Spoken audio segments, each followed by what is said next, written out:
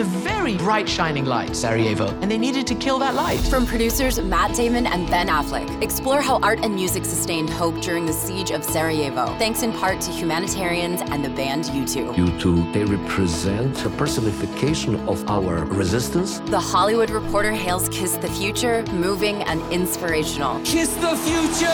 Viva Sarajevo! Kiss the Future. New documentary now streaming exclusively on Paramount+. Go to Paramount+ to try it free. Terms apply. Welcome to another podcast from InsideCarolina.com, the independent voice of UNC Sports. Brought to you by JohnnyT-shirt.com, the go-to provider for all your Tar Heel gear. I'm your host, Tommy Ashley, listening to the Inside Carolina podcast sponsored by JohnnyT-shirt.com. Doing a little different today. If you're listening on iTunes, same thing as normal. You'll get our full podcast here, Johnny T-shirt sponsored podcast. But if you're checking us out on YouTube, you'll see all of us. We got Ross Martin, and we've got a special guest. So I'm going to kick Ross to introduce our special guest, and we'll get this thing rolling. Ross? Yeah, so today we're going to bring on Jawad Williams. Obviously played at UNC for 4 years. And was a senior on the 2005 national championship team. And we started talking because Jawad was tweeting about the Carolina family and the next coach once Roy retires. And we started DMing about that.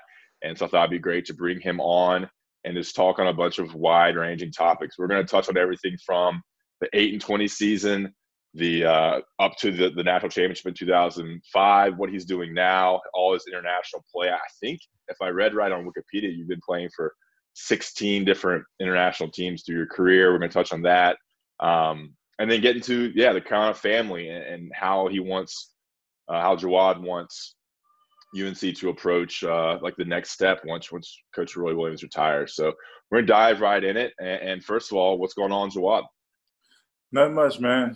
Just dealing with this quarantine life.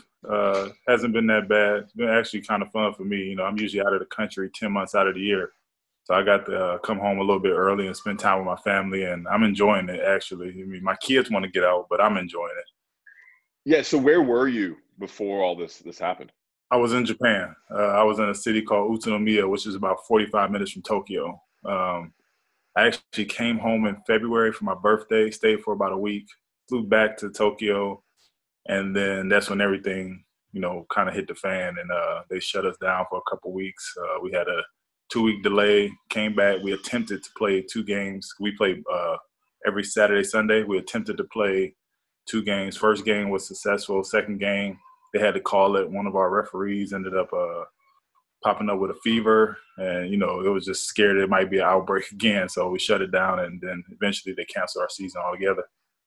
Nice. You're just kind of hanging out and waiting to see what happens and spend time with family and working out and things like that. Is that kind of what you're doing? Yeah. Right now, that's all I'm doing. I'm just working out every day, every morning, sitting here and spending time with the family. That's it. Great. Let's go back to, your recruitment and what brought you to UNC. Can you kind of tell us a little about how that recruitment went? You're a pretty highly recruited guy, a lot of different offers, obviously. What schools were you interested in, and what ultimately was what made UNC the pick back there? 2001 was your class? 2000? Yep. 2000. 2001. Well, my final 5 came down to Carolina, Duke, Maryland, Cincinnati, and Florida. Those were my final 5.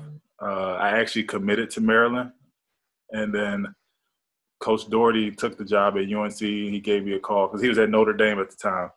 He gave me a call, and I told him I would never go to Notre Dame because it was like going to an all-boys school that I just graduated from, St. Edward. And then when he got the UNC job, he was like, think you'd change your mind now? And I was like, yeah, we could possibly make that happen. But, so my first pick was Maryland. Then I backed out of that commitment and ended up signing at UNC. But Coach Guthridge was actually the person who started my recruitment to Carolina. That's a great story there. Let me tell you my Jawad Williams story and see if you remember this. So the McDonald's All-American game was in Cameron your senior year. Mm-hmm. And J.B. Sissel, the late J.B. Sissel, and I covered that game. And we're down there on the floor, and this younger guy's out there, happened to be Ray Felton, and he's talking to us or whatever. And nobody knew who he was. I mean, nobody had a clue who Ray Felton was. And he said, let's keep it that way for now. I said, well, it's not going to last long. And then post-game media comes and you walk over to us and you got cotton and everything stuffed up your nose. I believe, who was it that broke your nose or popped you that day? DeJuan Wagner. Yeah, I remember that. And so we talked to you with the cotton up your nose, and you told me there, you said, I'm never losing in this building. And we all laughed and, took you seriously somewhat. It didn't turn out that way. Talk about going into your first season at Carolina, the expectations that you guys had, and how it all came down to what it ended up to be that first year.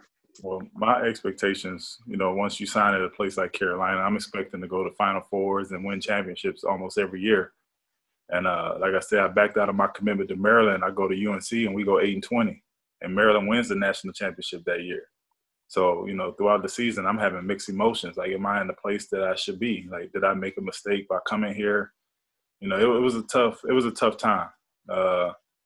But, grace of God, my family, and my friends, I was able to stick it out, and it turned out for the best. But that kind of set the tone for what the rest of my career at UNC was going to be, because I already hit the bottom. The only way you can go from there is up.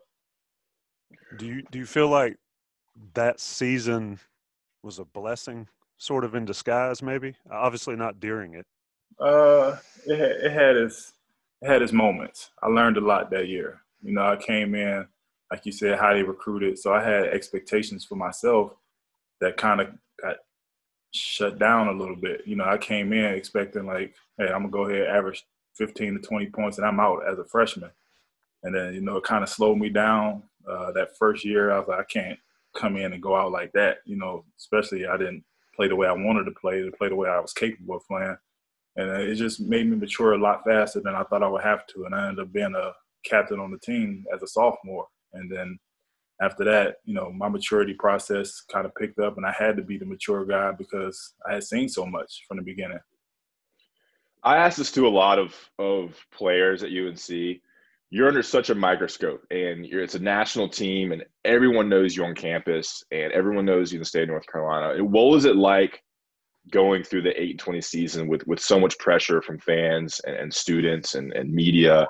And just because everyone talks about the 8-20 season and kind of, what happened this year with UNC kind of relates to that. It was just kind of can you kind of talk about what that was like? It wasn't that bad. It wasn't like it is now, where kids are under the eye of social media. Yeah. We didn't have to deal with outside opinion so much. If we dealt with anything, it was face-to-face. And when you're face-to-face with somebody, they really don't have too much negative to say to you. Nobody's really that tough behind, when they're not behind a keyboard. So we didn't have to deal with a whole lot. We kind of stuck to ourselves, which is normal because, when you're our athlete at UNC, you don't have much time for a social life. That is your life, basketball and books. That's what we did. So we didn't really have to experience too much. Okay, then after your sophomore season, Matt Doherty gets fired and Roy Williams comes in. What was that transition like for you? Obviously, Doherty recruited you. Can you go into kind of that transition and then welcoming in Roy and what that was like from your perspective? It was tough at first. I would hit another crossroad of, like, should I just leave? Coach, it was weird because I was recruited by every school in the country except for Kansas. And that was weird. And we addressed that once they got there. I talked to Coach Holliday about it. And he was like, well, we didn't recruit you because we knew we didn't have a chance. You're from Cleveland. We knew we weren't coming to Lawrence, Kansas. I was like, you're right. But still, I didn't get a letter or anything, a phone call. So we addressed that right away. And then I still hit a crossroads of, should I be here? Should I stay here and, go through this transition process? But once again, I was reminded that I don't run from anything. So I stood there and, worked out. What was the difference? Ross, let me chime in there just briefly. What was the difference between Coach Doherty's approach and Coach Williams' approach? We've heard all the stories, whatever, but as far as coaching basketball, what was the difference? It wasn't that big of a difference. It was more so managing egos. That was our biggest problem for that team. We had so much talent at every position, and everybody wanted to be the man. Coach Williams came in and did a great job of helping us to manage our egos and keeping everything and making sure it was a team-oriented game as opposed to you do what you do and then you do yours. And, it didn't work like that. We had to buy into, everybody's going to average somewhere between 10 to 15 points and we'll be successful, and it worked. Yeah, and so those teams were loaded. I mean, it was you, Marvin Scott, Jackie Manuel, and then, of course, Rashad McCann, Sterling Felton, Sean May, David Noel, eventually Marvin Williams. What was it like playing with all those talented players? You kind of alluded to that. What stood out from those guys and playing with those guys? It must have been incredible, the talent y'all had on that, 2002, 2003, or 03, 04, then 04, 05 teams. The biggest thing was how competitive we were. Because we were so talented, there were times where Coach Williams was just – we would have practice and he would split the teams up and let us just go at it. And he would stand on the sideline and watch it. And, those were the days that made us better. And the summertime was super competitive. I mean, drop the ball almost fighting competitive. And sometimes there were fights. And that's what we needed to get to the next level. When you got that much talent on one team, you have to, establish a hierarchy and figure out what we all do best together. And we were able to do that. I had a question. J.R. Smith was recruited to UNC in that Marvin Williams class. Do you remember his recruitment at all? Yeah, I was his host. I was his host. I'm still pretty close to JR. I talk to him quite often. We all consider JR a Tar Heel. We know for sure if, he didn't have a good game in that McDonald's game, he would have been a Tar Heel with us. And, and even besides JR, James John Curry. James John was from the beginning to come to Carolina. He was another super talented guy. And, he had his unfortunate situation. But if we would have had that team wouldn't have I don't know what would have happened. That's too much talent on one team at some point. Yeah, so that was my freshman class. So it would have been Quentin Thomas, James Allen Curry, J.R. Smith, and Marvin Williams. And eventually it just became Williams and Quentin Thomas. The 2005 run. I mean, what was that like? I think you only lost 4 games the whole year. You are kind of the favorite, at least one of the favorites the whole year. Can you kind of dive into just kind of that experience, and then we'll get a little more into that tournament run? Well, going into the season, we had the mindset of championship or bust. We all came in. We literally had a meeting with each other, and we said nobody is going to be left behind. Because after my junior year, I thought about leaving again, this time declaring to the NBA, but I had so many concussions. My head wasn't right. Like, I literally had a little bit of memory loss and things like that, so I wasn't physically ready to go. Everybody flirted with the NBA draft process. We're thinking about it, and then we just decided to meet up one day. I can't remember where we ate. We ate somewhere near Franklin Street, and we kind of just said nobody's going to be left behind. Let's go ahead and win everything, and then we're getting out of here. And then the week later, we lost 4 games, which is true. But of those 4 games, we never felt like anybody beat us. It was always like, what did we do wrong? We felt like we were too good to be beat by anybody. So if anybody did beat us, it was something we did, not something they did. Yeah, and one thing, Tommy, before you dive in here, with Marvin Williams in, because you started, but y'all kind of rotated a lot your position. What was that kind of work? I know Marvin's a great guy, so I'm sure it was seamless, but transitioning him into the lineup, because he was a very talented player, but he never started a single game for y'all. It wasn't that hard. I think when Marvin came in, I knew that he was, at Carolina, there's always going to be somebody coming right behind you. There's always going to be another McDonald's All-American coming in to try to take your spot. So I was willing to help Marvin, but at the same time, I had to let Marvin know who I was too. He came in McDonald's All-American, so did I. He came in top 10 in the nation, so did I. So I had to remind him, who I was. I had to remind a lot of people who I was. And we were able to work out, and Coach Williams did a great job of managing our minutes. We all played around that 20-minute mark. So we would just play together, and there was no issues. Everybody was happy. You mentioned that with Marvin coming in, but you also earlier mentioned the hierarchy on the team. Tell us about that. You had a lot of talent. You guys were there for 8 and 20, and then Coach Williams or Coach Daugherty brought in Rashad and Ray and all those guys. Tell me about the hierarchy in 2005, just out of curiosity to know. I think the hierarchy, and I think my teammates would pretty much agree, it started with me because I was the McDonald's guy who came in before everybody else. The highly recruited guy came before everybody else. I had took my lumps already, and everybody else kind of just fell in line. I mean, it's like a wolf pack. I hate to use that term. You have to have a leader, And being that I had took my lumps already and, I was still working every day, I led by example more so than I did with my words. And I feel like everybody kind of just fell in place. And I'm pretty sure my teammates will, attest to that. Do you think, looking at today's game, and I want to talk about 2005, but in today's game with the one and done and the freshmen are, getting better and better, do you think it's changed a lot? And do you think Coach Williams has changed any as far as what you've been able to see currently? I think it's changed a lot. You're not going to win any championships with freshmen, leading your team. Very rarely. I take that back. Very rarely. We have seen it before with Carmelo Anthony.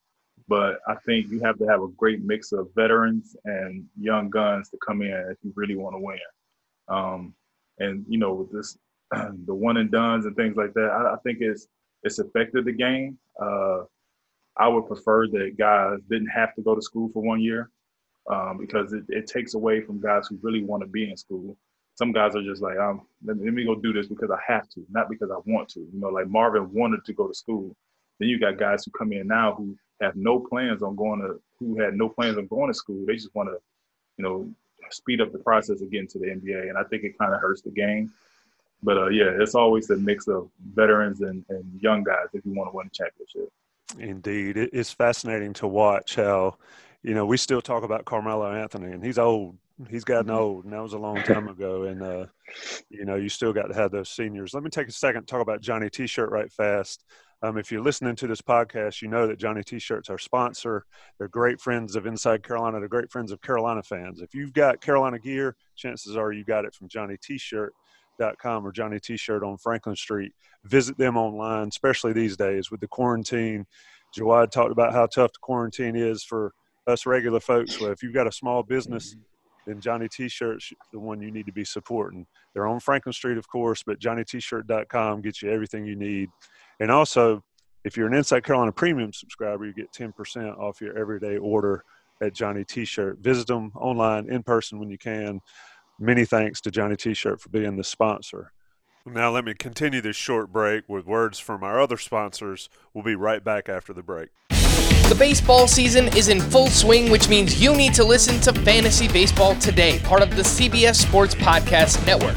Join Scott White, Chris Towers, and me, Frank Stample, every weekday as we recap every player from every game. We'll talk waiver wire ads, drops, players to trade for, prospects who could make an impact, and everything in between. Make sure to download and follow on Apple Podcasts, Spotify, the Odyssey app, and everywhere else podcasts are found.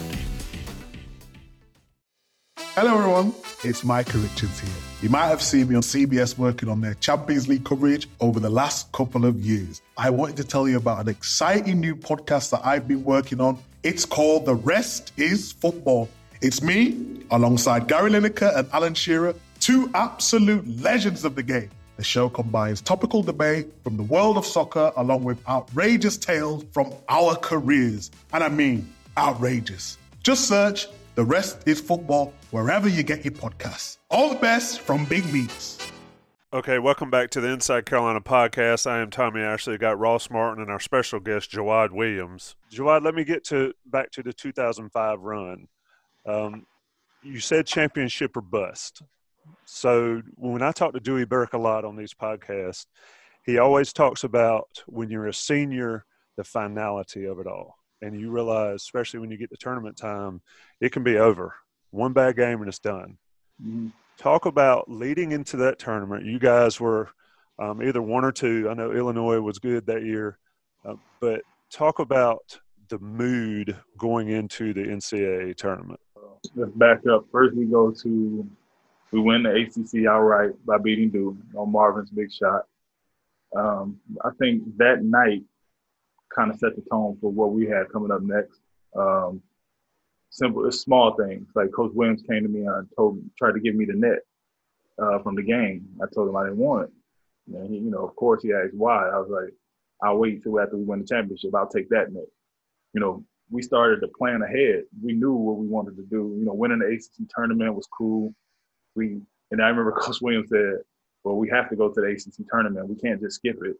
But I don't feel like it was in our plans to go win. We went out there and we ended up losing, semifinals or something like that. Mm-hmm. But once again, it wasn't like was kind of like we wanted to speed up the process to get to the big dance, and that was our whole thing. And then when we get to the NCAA tournament, during the ACC tournament, this is why I hated the ACC tournament. The game that we lost, I had a severe pull of my hip flexor. So during the whole NCAA tournament, I'm trying to rehab and play at the same time, which was tough. And I didn't get hit. Luckily, we kept winning and advancing. So by the time we hit Michigan State game, I'm finally fully healthy and I can play without the protective tights and everything like that. And, that whole process was fun. We took it. Most guys, we go to the Final Four banquet and everybody's sitting there with a stone face, staring at each other like everybody's tough. And we sitting there, we laughing, we joking, we having fun with each other. And we're like, that's exactly why they're going to lose tomorrow, because they feel like they're tougher than us. We knew how good we were. We knew how tough we were, but we didn't take ourselves too seriously. And I think that's what separated us in that tournament. What was the toughest game in that tournament? Was it Nova? Yes, for sure. They went small, and we like, oh yeah, we're gonna punish them on the block. They went too fast for us. They had Randy Foy, Alan Ray, Kyle Lowry. Yeah. They had two bigs down there who were blocking shots and rebounding. So they were very talented, and they used their small ball to their advantage. That was the Elite Eight, right? Yes. Yep. Yeah. So what was it like? I mean, winning the national championship and that Final Four, run when you finally cut down the nets and beat Illinois to win Coach Roy's first championship. What was that feeling like? And obviously going from the 8-20 season to that for you, but just going full circle for UNC in that period. It was finally a chance to breathe. Like we seen the bottom, and we made a pact with each other we were gonna go out on top. And after we won, myself, Jackie Manuel, and Melvin Scott, we got together and put our arms around each other, and we said a prayer, took a deep breath, and we just talked with each other for a minute on the court. That was a very special moment for us because we had been through it all. We watched the program crumbled under us, and we built it back up. And so that was a very special moment for us. And, Coach Williams winning his first championship was great, but for us, it was, not many people could say they went from the absolute bottom to the top like we did. Tell me about earning a seat at the table. How important is that at the Carolina family? It's pretty important. Like that we can have a conversation that most people don't understand. We talk about championships and winning your last game as a college athlete. Not many can say they've done that, and there's quite a few guys in our family who say they have done that. With that 2005 team, I mean, it was so talented. What was it like playing with some of them? I mean, can you kind of go into how good this team was in terms of you had Sean May, you had yourself, Marvin Williams, and Sean McCants. You get into details on just how talented some of those guys were and your team in general and why it worked so much that year. It worked because we were selfless. We understood the type of season Sean was having. So everybody was like, all right, let's just get a ball to Sean and we'll fill in the blanks. Sean carried us at last, say, 2-3 months of the season. It was okay with us. It was fine. I think it might have been Wisconsin game where we're going through a tough time and I remember Coach Williams sitting in the huddle. He's trying to figure out a play, and Melvin Scott interrupts the huddle and was like, "Coach, I got to play." And everybody look at Melvin like, "Come on, Melvin, here we go." Melvin was the jokester of the team, so he's like, "I got to play." He's like, "What you got, Melvin?" And he was like, "Get the ball to the big fella and get the hell out the way." And then Coach Williams was like, "All right, let's run that. Let's get the ball to the big fella." And we went out there, gave the ball to Sean. He scored. We won. So we good. But that was the type of team we had. Melvin was a guy who went through a lot. Super talented, but, he was overshadowed by Rashad and everybody else in his position. He was a small two guard at the time. But, that was just a prime example of being selfless. Let's get the ball to the big guy and everybody else fill in the blanks. And that's what we did. Yeah, I know there's been a lot of drama with Rashad McCants in the last 10 years or so. But what was it like playing with Rashad? I know he's an interesting personality. I mean, I've never met the guy, and you have an intimate knowledge of that guy, of Rashad. Well, I tell people all the time, I can, because I know him, like you said, I can separate Rashad the athlete from Rashad that we've seen pieces of recently. Rashad is definitely top 3 most talented guys I've ever seen on the basketball court. He might be number 1 or 2 when I say scorers I've ever played against. He's super talented.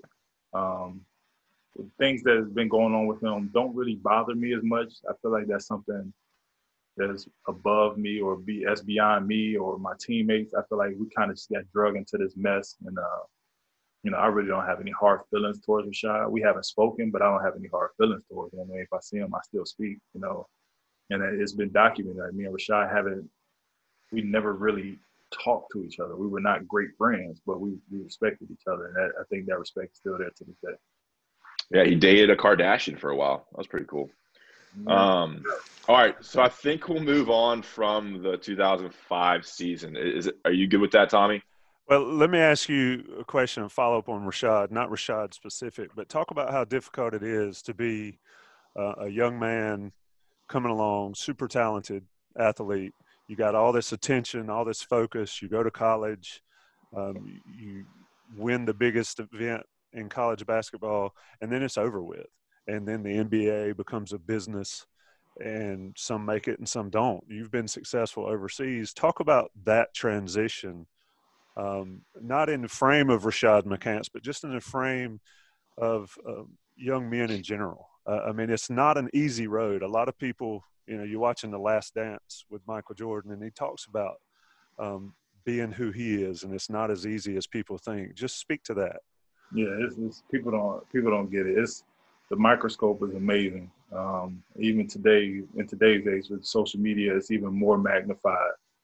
It's never easy. You have your own dreams, goals, and expectations of yourself. When you're growing up and you reach these pinnacles of athletic promise. You win championships. You go on and you try to play in the NBA. But people don't understand. Like, you don't just wake up and say, I'm going to play in the NBA today. You don't wake up and just say, I'm going to play overseas. It doesn't happen. It's like there are billions of people in this world all competing for 400 jobs in the NBA. And then after that, there are a billion people in the world competing for, maybe like, I want to say about 600 to 1,000 jobs overseas. So it doesn't just happen. People don't understand the work that goes into it. They don't understand the sacrifice that goes into it. There's been times where I go months without seeing my family. But that's part of the life I chose. You know what I mean? So it's hard to hear people, downplay another guy for what he did or did not do in his career, especially if they didn't get out there to do it. It's very tough. And then, like I said, social media makes everything that much worse because now everybody's accessible to you. You have to take the good with the bad. You just try to filter it out and continue to push forward and chase your dreams. Yeah. So to kind of touch on that, you've played all over, it seems, globally. You've had a little time with the Cleveland Cavaliers and some G League or NBDL stuff as well. What has this international career been like? You've bounced all over. It's had to be kind of hard for your family. Just looking at your Wikipedia, you've played places where I don't even know where they are. And I'm sure it's a pretty cool experience too. Being all across the country and playing a game that you love. So, where all have you played? What's it been like? What's that life like, kind of signing these, 1-2 year contracts and just kind of, globe hopping, I guess? We love it. We love it, honestly. We get to travel the world for free. That's what we've been doing for quite some time now. I've played in, I might even miss some places. Spain, Israel, Italy, Greece, France, Japan. Like I said, I knew I was going to miss some places. I know I'm missing some things, but we've lived in great places. And I've always signed, maybe like a couple times I signed multi-year deals, but I usually sign 1-year deals on purpose just to maximize my own contracts. I know everywhere I go, I'm going to outplay my contract. So I don't want to be locked into a contract when I can make more money. So I've made it my issue to sign 1-year deals. Like, all right, I'm going to play here for 1 year. I'm going to outplay the contract, then I'll come back. Only time I think I didn't do that was in France. We lived in Paris for 3 years. I was like, yeah, we can stick around for a while. So I signed a multi-year deal in France and stayed in Paris let's see, we lived in Paris for 3 years. We lived in Tokyo for 3 years. We lived in Athens for a year. We lived in Reggio Emilia, Italy, which is like 45 minutes from Milan. We lived in Madrid, Spain. You know, I've been fortunate to be in great cities, and you know, we love that part of it, and I make that a priority. A friend of mine played in Norway. He was like, "You need to come hang out," when we were younger, and I was like, "Man, I'd never come back." It's a different lifestyle, man. When you play overseas and you get to experience different cultures and meet new people and things like that, it's a totally different lifestyle, and you become accustomed to not being accustomed. You know what I mean? Mm-hmm. So like we go in and we just, you know, we mix and mingle. We're not just hanging with the other Americans. We getting out in the city and meeting new people, and you know, you'd be surprised how big the Carolina fan base is, especially out of the country. When I first got to Tokyo, a guy named Patrick Haffel, he's in the military, he's in the Air Force. He sent me a message on Twitter one day, said, "Hey, if you ever need anything, I'm in Tokyo. I'm a big Carolina fan."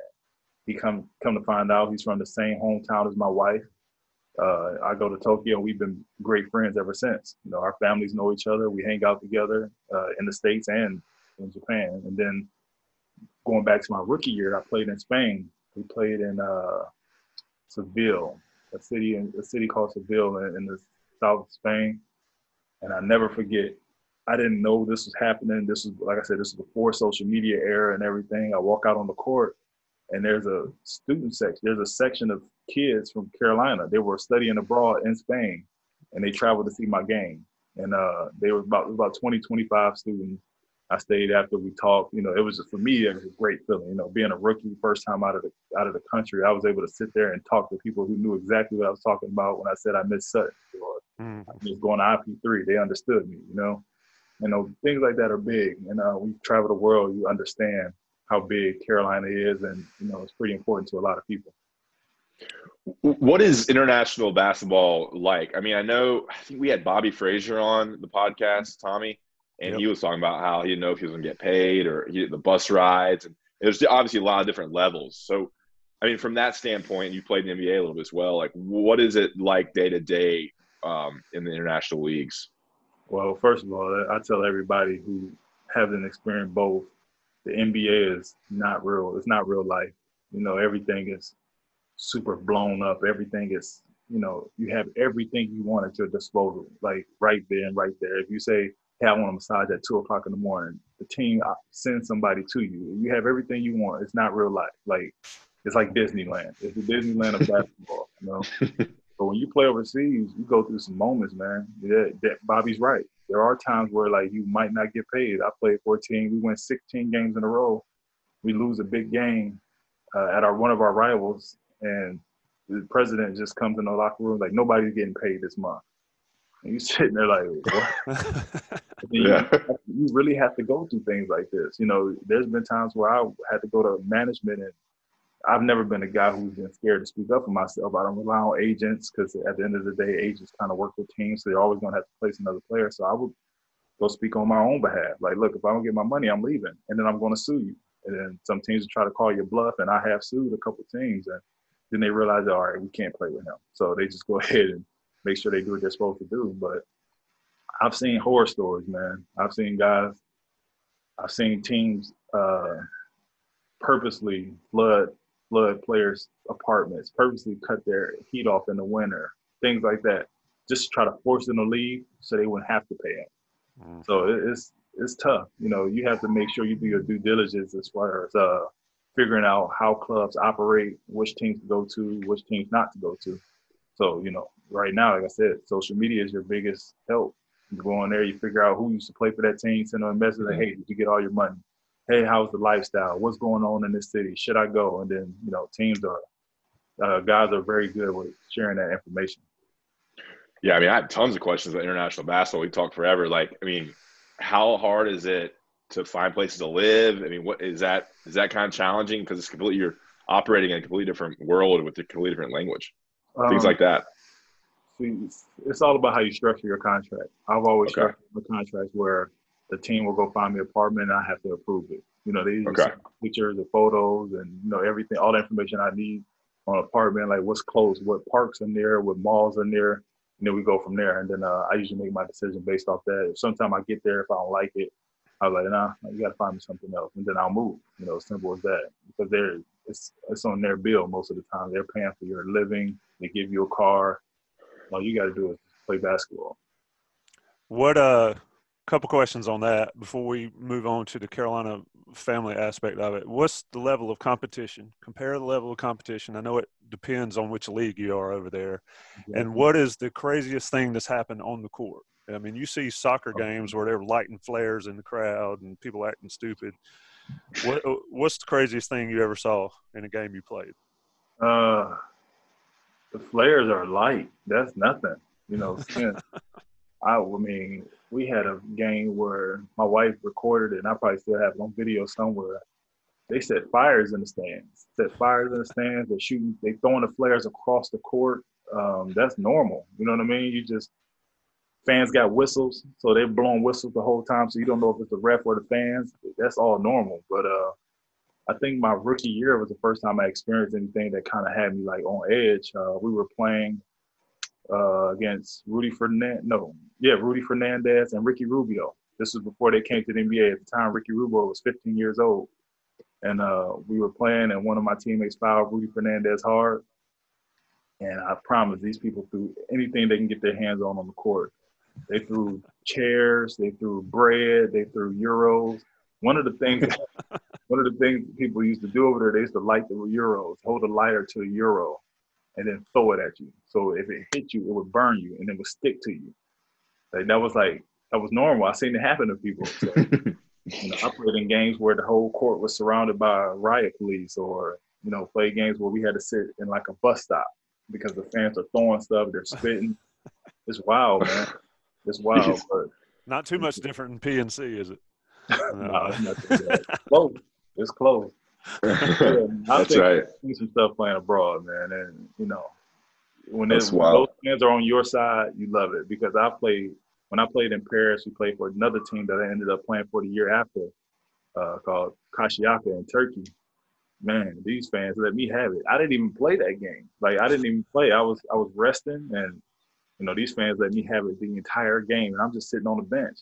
And then after the game, I laughed at them and pointed, and then they cheered me on because I was being a good sport about it. Some of the stuff I could have easily took it personal, but I didn't. Then the next year I ended up playing for those same fans, and they loved me. So, what's it like raising a family and having kids and with the abroad lifestyle? And it's a chance to promote your book. I know you've written a book about, I think, them growing up in Paris. Is that right? Yeah. So raising my kids abroad has been fun. I think that's the best form of education for them, to actually get out and see different places. So we do a lot of traveling. When we lived in Turkey, it was nothing for us to hop on a flight and go to Athens and explore the city and things like that. And then the next year, the opportunity arose, and I said, you know what, we're going to sign in Athens, just because we loved it on our visit. And that's kind of how we do things. But my kids, they go to school abroad. My daughter, she was pretty much raised in Paris. Then she went to school, and we did homeschooling in Turkey. And then she went to school in Athens, and then she went to school in Tokyo. So yeah, she's been all around the world. And my younger kids, my twins are only 1 year old, so they haven't even traveled out of the country yet. But my 5-year-old son, he's been raised in Turkey and in Tokyo for the most part. Just incredible to kind of think about that childhood, when they're in college and stuff. I've lived in, 6 different countries. Kind of unbelievable. They love it. And they tell me all the time. My daughter, she's 9, and she's like, Dad, when I turn 18, I'm moving back to Paris. I'm like, okay. I mean, what can I do? Yeah. It's hard for me to say no because, my family, my mother, father, they didn't hold me back from traveling. And like you said, I started writing a children's book series based on their lives, because a lot of kids don't get to travel. And I feel like that's the biggest form of education, is being able to travel and actually indulge in different cultures. So I started a book series. It's Nyla and Nash Take Paris is the first book. The next one to be Nyla and Nash Take Tokyo, which I'll be releasing within the next week or two.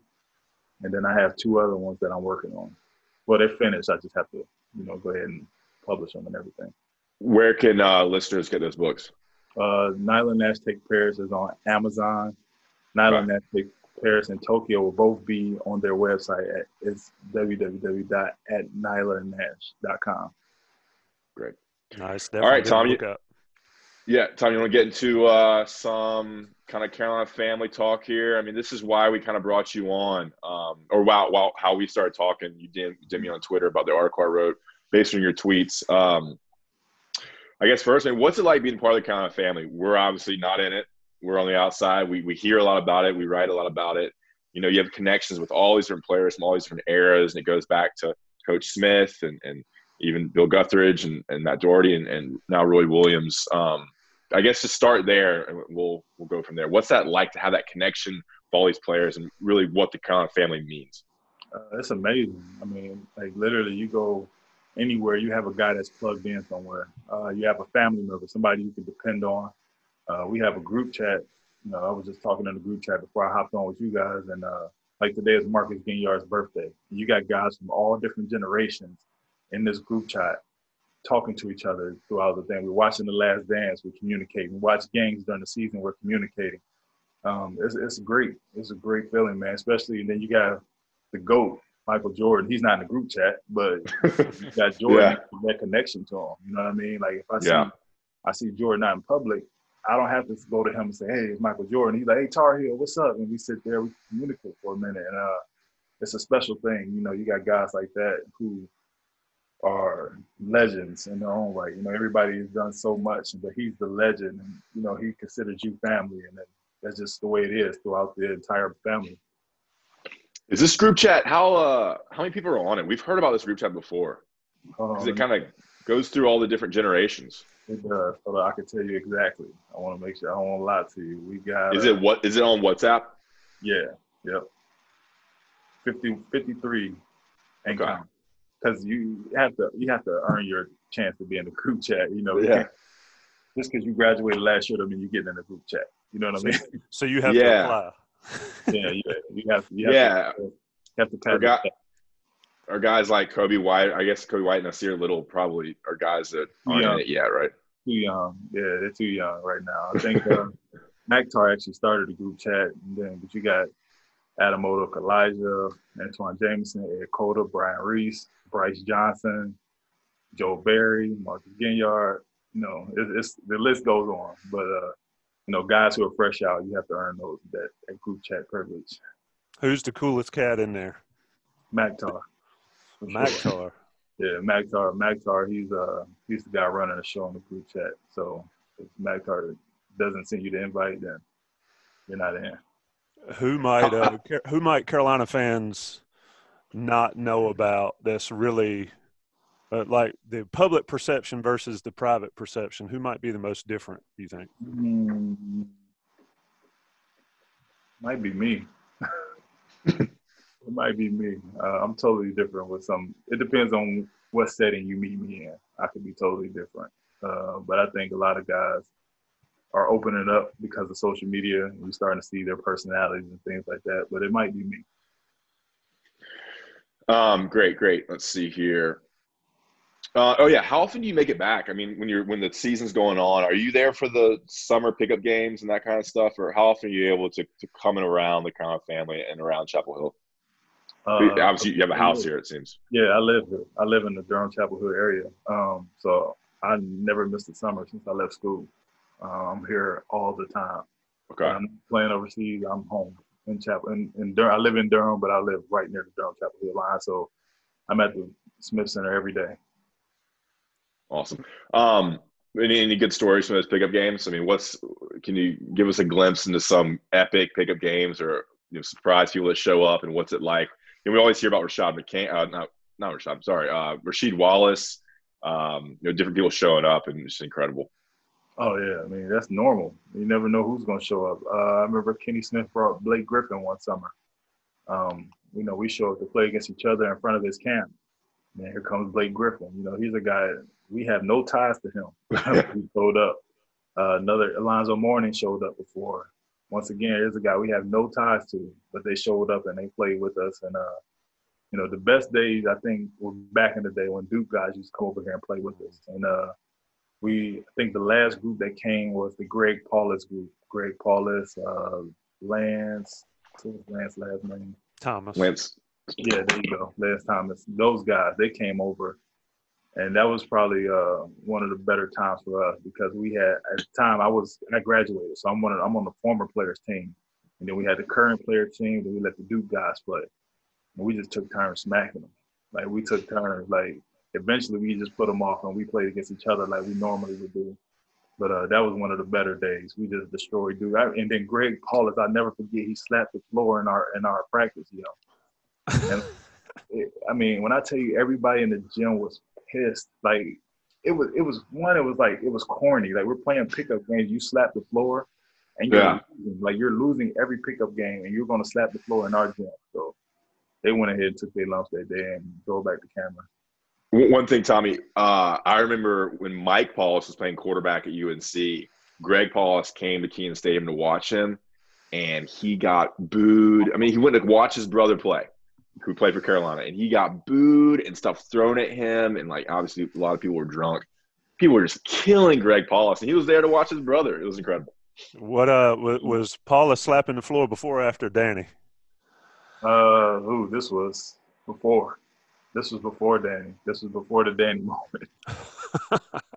Let me ask you a question about those pickup games. What do you think's changed? Because I graduated in '93, so my senior year was the '93 national championship team. The Duke guys used to come around all the time. Mm-hmm. And you said the Paulus group's the last group. What do you think's changed over those years? Between us two in the summer? Well, like, why doesn't Duke come anymore? I think there's just so much going on with this social media age. I don't think it would be good on either side because it's not us, the players. It's the fans sometimes that take it too far. You know what I mean? Like we showed up one time, I got into a Twitter competition with Julius Hodge. And I told him, like, look, we coming to y'all. So I took some Carolina guys. We went to NC State and we played and we come outside. The fans are there. But now, some people take it too far. They don't understand we really are. We're friends. Mm-hmm. But when we're talking about basketball, that's a different level. We're competing now. So we don't take our rivalry too seriously, and some people do. So I think it's safe for them not to come over here and for us not to go over there. But I think if guys can do it and work out together and things like that, and we just keep it under wraps, I think there's no issues. But I don't know if they're allowed to anymore, honestly. It's been a few incidents. I just don't think they're allowed to come over here just to make sure everything stays safe. I could talk about these pickup games forever. I mean, the stories are incredible. I think fans love because there's such secrecy around the pickup games. So we don't know when they happen, exactly where they are, when they are. So I could talk for hours about this. All right. So the reason we kind of connected was your comments on, who's going to be the next coach at UNC. Roy Williams is 69 years old. He's not going to be the head coach forever. There's some guys that, potentially are kind of rising up the coaching ranks. What's your opinion on that? Obviously, you want to keep it in the Carolina family and have a connection to UNC. I guess give you the open floor there to kind of start the conversation. First of all, I don't know. I people say Coach Williams don't have much time left. I don't believe it. I mean, this guy, he won't sit down. I mean, now he got his beard going, so he might think he's tough now. He can do anything. But I don't see Coach Williams going anywhere anytime soon. And like you said, there are a ton of guys coming up this coaching tree. I don't want to get the naming guys because I don't want to leave guys out. But there's a lot of qualified coaches who will be available. And, holding the Carolina job is tough. I never coached in Carolina, but I know what goes into the process after playing there and I've sat in meetings with Coach Williams and his staff and, watched them grade film. I've been around enough in the summertime to understand what they have to deal with.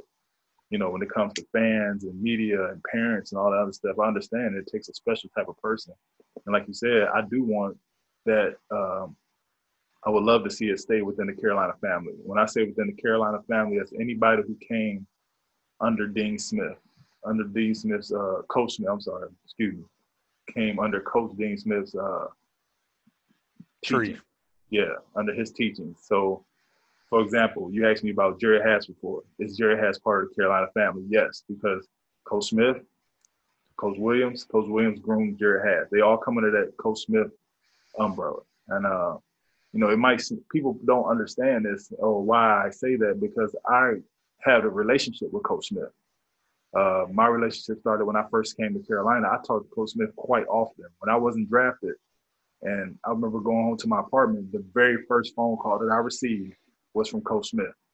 Coach Smith called my house, and my wife, with my girlfriend at the time, who's now my wife, gave me the phone and said, Coach Smith is on the phone, wants to talk to you. I was like, nah, you can't be Coach Smith. Like, why would he be calling my apartment phone, and how did he get the number? You know what I mean? And then I get the phone, it's really Coach Smith. So I have a relationship with Coach Smith. So I understood what he meant to Carolina and what he meant to the Carolina family. So people who are coming under his umbrella, as long as they keep his morals and his values and you know, teach the game the way he taught the game, then I think it'll be great.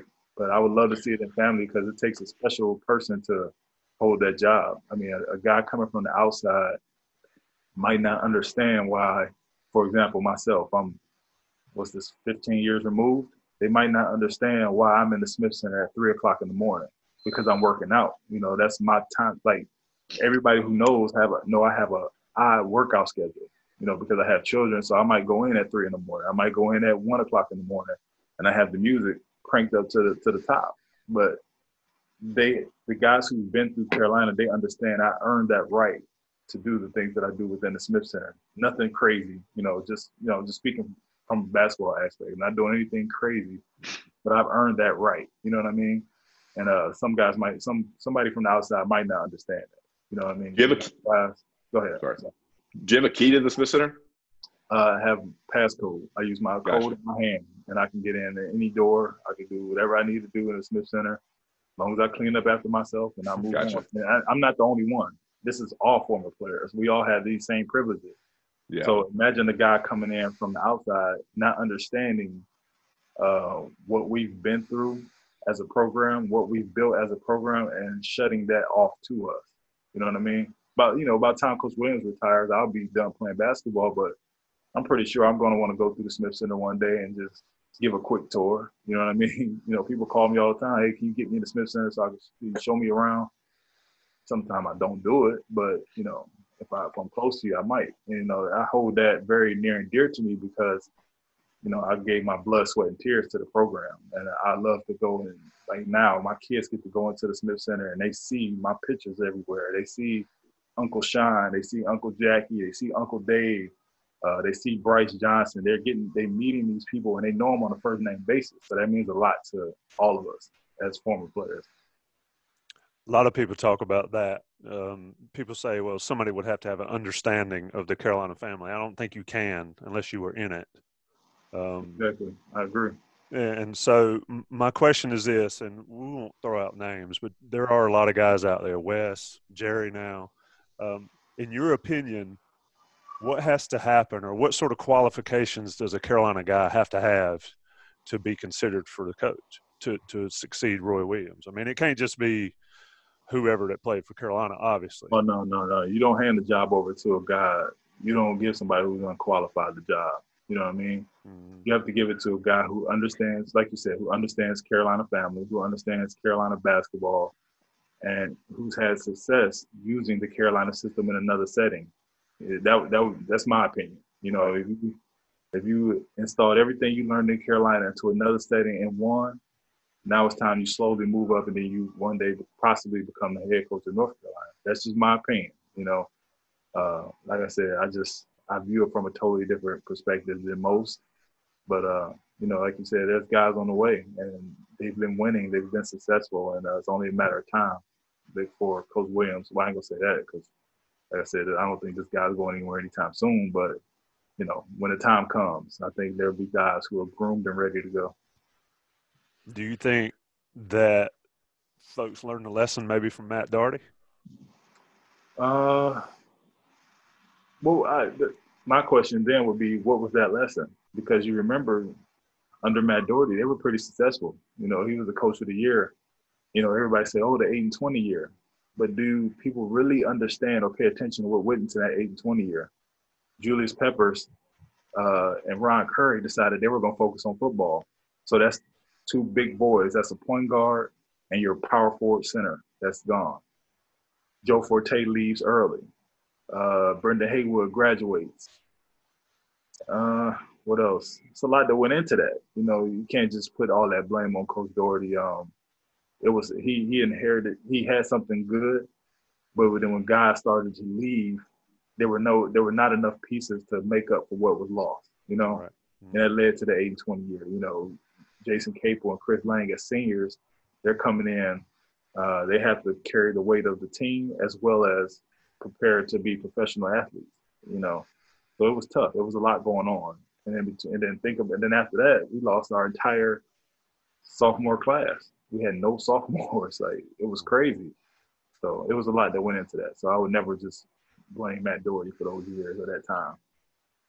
Yeah, and I always say that, I mean, Matt Doherty recruited your class and recruited the class that followed you, which were the building blocks and the stars on the 2005 team. So a huge role in that national championship. All right, we're going to get out here on this. We've kept you way too long.